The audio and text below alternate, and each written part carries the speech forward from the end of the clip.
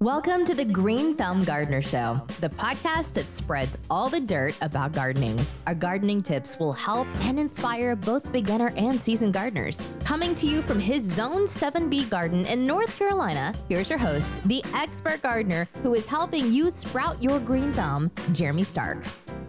Hi, this is Jeremy Stark here from Green Thumb Gardener, here to give you some more tips and tutorials for your garden. Welcome to the show today. In today's show, we're going to go over some tips for your watermelon. And these are specific tips for fertilizing your particular watermelons so you can grow some nice big watermelon. Who doesn't love having a nice, juicy, big watermelon? Now, I do want to say for this particular, some of this advice, as far as growing a big watermelon, you want to make sure you first have the correct variety of watermelon. So do your research before you actually have a plant. But these tips are going to work for no matter which type of watermelon that you have. You do want to understand some of the basics of fertilizing for watermelon. Watermelon plants are very, very heavy feeders. In other words, they require a lot of organic material and just nutrients in the soil in order to grow really big. And it's one of those plants that you also have to continuously give them fertilizer in order for them to really grow. So we're going to start off today just with some of the ones that I recommend. That there's so many different types of fertilizers out there. There's, just so you guys know, there's soluble, which is anything that's dissolvable in water, and there's insoluble, which usually those are the organic dry kind of powder fertilizers that it does take a little time for them to break down in the soil. But as far as the particular brands and everything, I'm going to leave those out of the show today. But if you want, you can go check out the article that's in the show notes. And that is something that we always update every year. We go over just the ones that are just, doing really well, because sometimes they don't use them anymore, or they're not available. So we try to give you the most updated list on there. So take a look at the article out there. As far as, as I said, just any type of fertilizing for your watermelon is something that you really need to do, because they really, like I said, they require a lot of fertilizing. So the first thing it really starts with is the soil before you even plant the watermelons in there. So if you already planted in there, I'll give you some tips on how to, add it to it. But just so you're aware, is you always want to have a really good high nitrogen base. Adding a lot of animal manures or mushroom compost, worm vermicompost, all those things will really help the soil. But it really starts with having quality soil. You can't really skip that step. If you are just starting a new garden, you can add these in there before you plant your watermelon seedlings, and that will ensure that you'll have some good soil. But it's something that can be built up over years and years of just adding more amendments to your soil. So there's different types. There's organic, like I said. There is, organic would be like just the cow manures. And then there's also some inorganic, which are the inorganic stuff is not necessarily not good for it, as far as, because I'm a big organic gardener, but they do have their place for it. They're very easy to measure the amounts of it. And especially if you are just starting out, you want to make sure that you have a proper soil test for your garden, and that's going to tell you what you need to add to it. And that's kind of where the inorganics, where I like the inorganics, is that you could really dial in what you need to add to it. Whether it's, you might need to add some lime, you might need to add some more nitrogen in there, or phosphorus, or whatever. It's going to tell you what you need to do. And the inorganic chemicals, the fertilizers, they're much easier to dial in that. But I still always recommend to add organic stuff like cow manure, horse manure, all those other things that will break down in your soil that are organic for it is always a good idea, especially vermicomposting. That's the big one for me.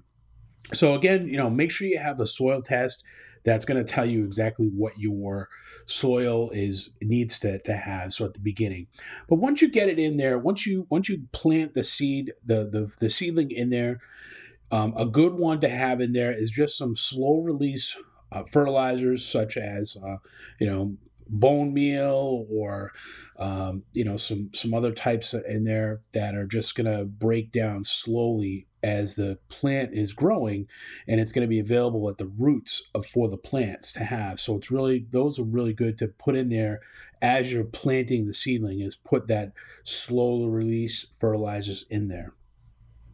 But during the growth of the watermelon, I mean, it's a really good idea to add some other ones. You're going to have to keep adding some. So I always add in a little bit more inorganic, slow release fertilizers, as it goes throughout the year, as it grows through the growing season. But I also use water soluble, which is water soluble fertilizers.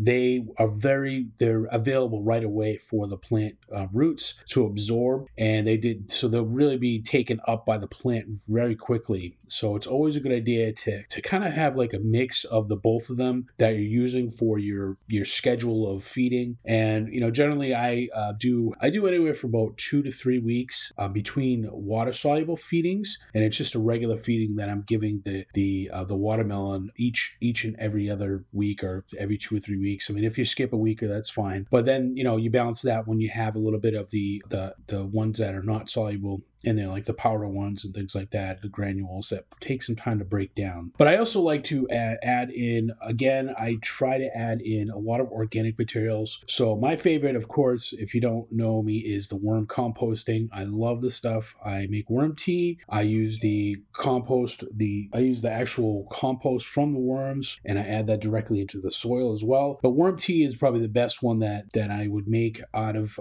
organic materials, because it is soluble as well. So it does get there a little bit faster. But I've been known to add some other things there, other like little scraps of organic stuff that might take a little while to break down. But I try to do that at the beginning of the season. And again, if your soil is not where it should be and you got a soil test, I suggest to use more of the inorganic materials, the Miracle-Gros, all those type of ones. And I'm not saying Miracle-Gros is the one that I would go for, but just any of those ones that you can dial in exactly how much you can add and how much will add to your soil. So it's really something that you can use to kind of dial in on it. But again, it's really just one of those things. Watermelons really do take some time for them to grow. They are heavy feeders. They like a lot of water. So because you're watering a little bit more during certain periods of the growth cycle of the watermelon, they're gonna lose some of their nutrients in there just because of just water, and that's just how it is. But so it's something you have to continuously do. I've had some really large watermelons. I gotta be honest with you, I don't grow the huge watermelons because they don't always taste them. They're really cool. There's something that you can definitely just take a look at, and it's if you're going into a show, that's really the why you would have a bigger want to have a bigger watermelon. But not all the varieties are the same, so it really comes down to the variety of the watermelon. But some of the tips that I would suggest for growing really big watermelons, or just overall just growing watermelons, is because watermelons they require heat. If you don't know, they're originated from Africa, so they really require a lot of heat in that area of the world. I mean, it's very hot down there, hot and humid, so that's why they grow really well down there. That's something that you want to plant in the late spring, even early summer, when the soil's really warm. Again, you definitely want to make sure that you fertilize in the plant, the seedling, when it's really growing, and that's really going to help it jumpstart before you actually plant it into the ground. And then also, one of the things you have to make sure with melons is they take up a lot of space, so you want to make sure they have a good amount of room in between your melon plants. And trust me, some gardens you only need one plant, and that's plenty in there, although it's only going to grow maybe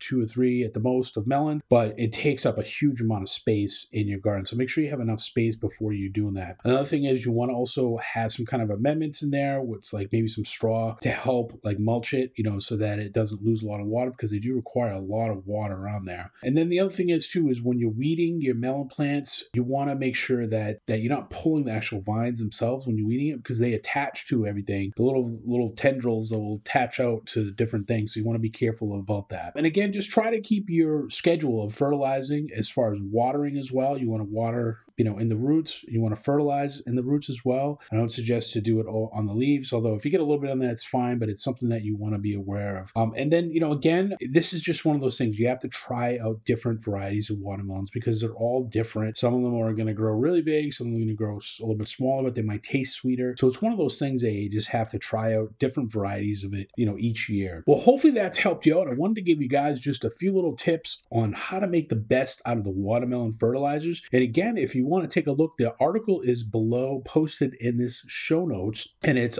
basically going to give you some other additional tips in there, as well as some of the products that we recommend that we look at each year, just to make sure they're up to date on everything. Well, hopefully you enjoyed the show, and I'll see you on the next episode.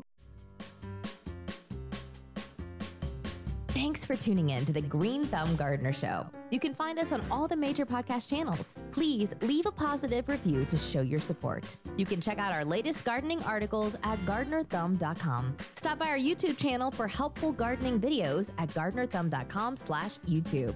Grab our free gardening hacks guide at greenthumbhacks.com. If you have any interest on being on the show or want to advertise with us, reach out by email to podcast@gardenerthumb.com. Tune in to our next Green Thumb Gardener Show. Now get out there with your green thumb and get dirty.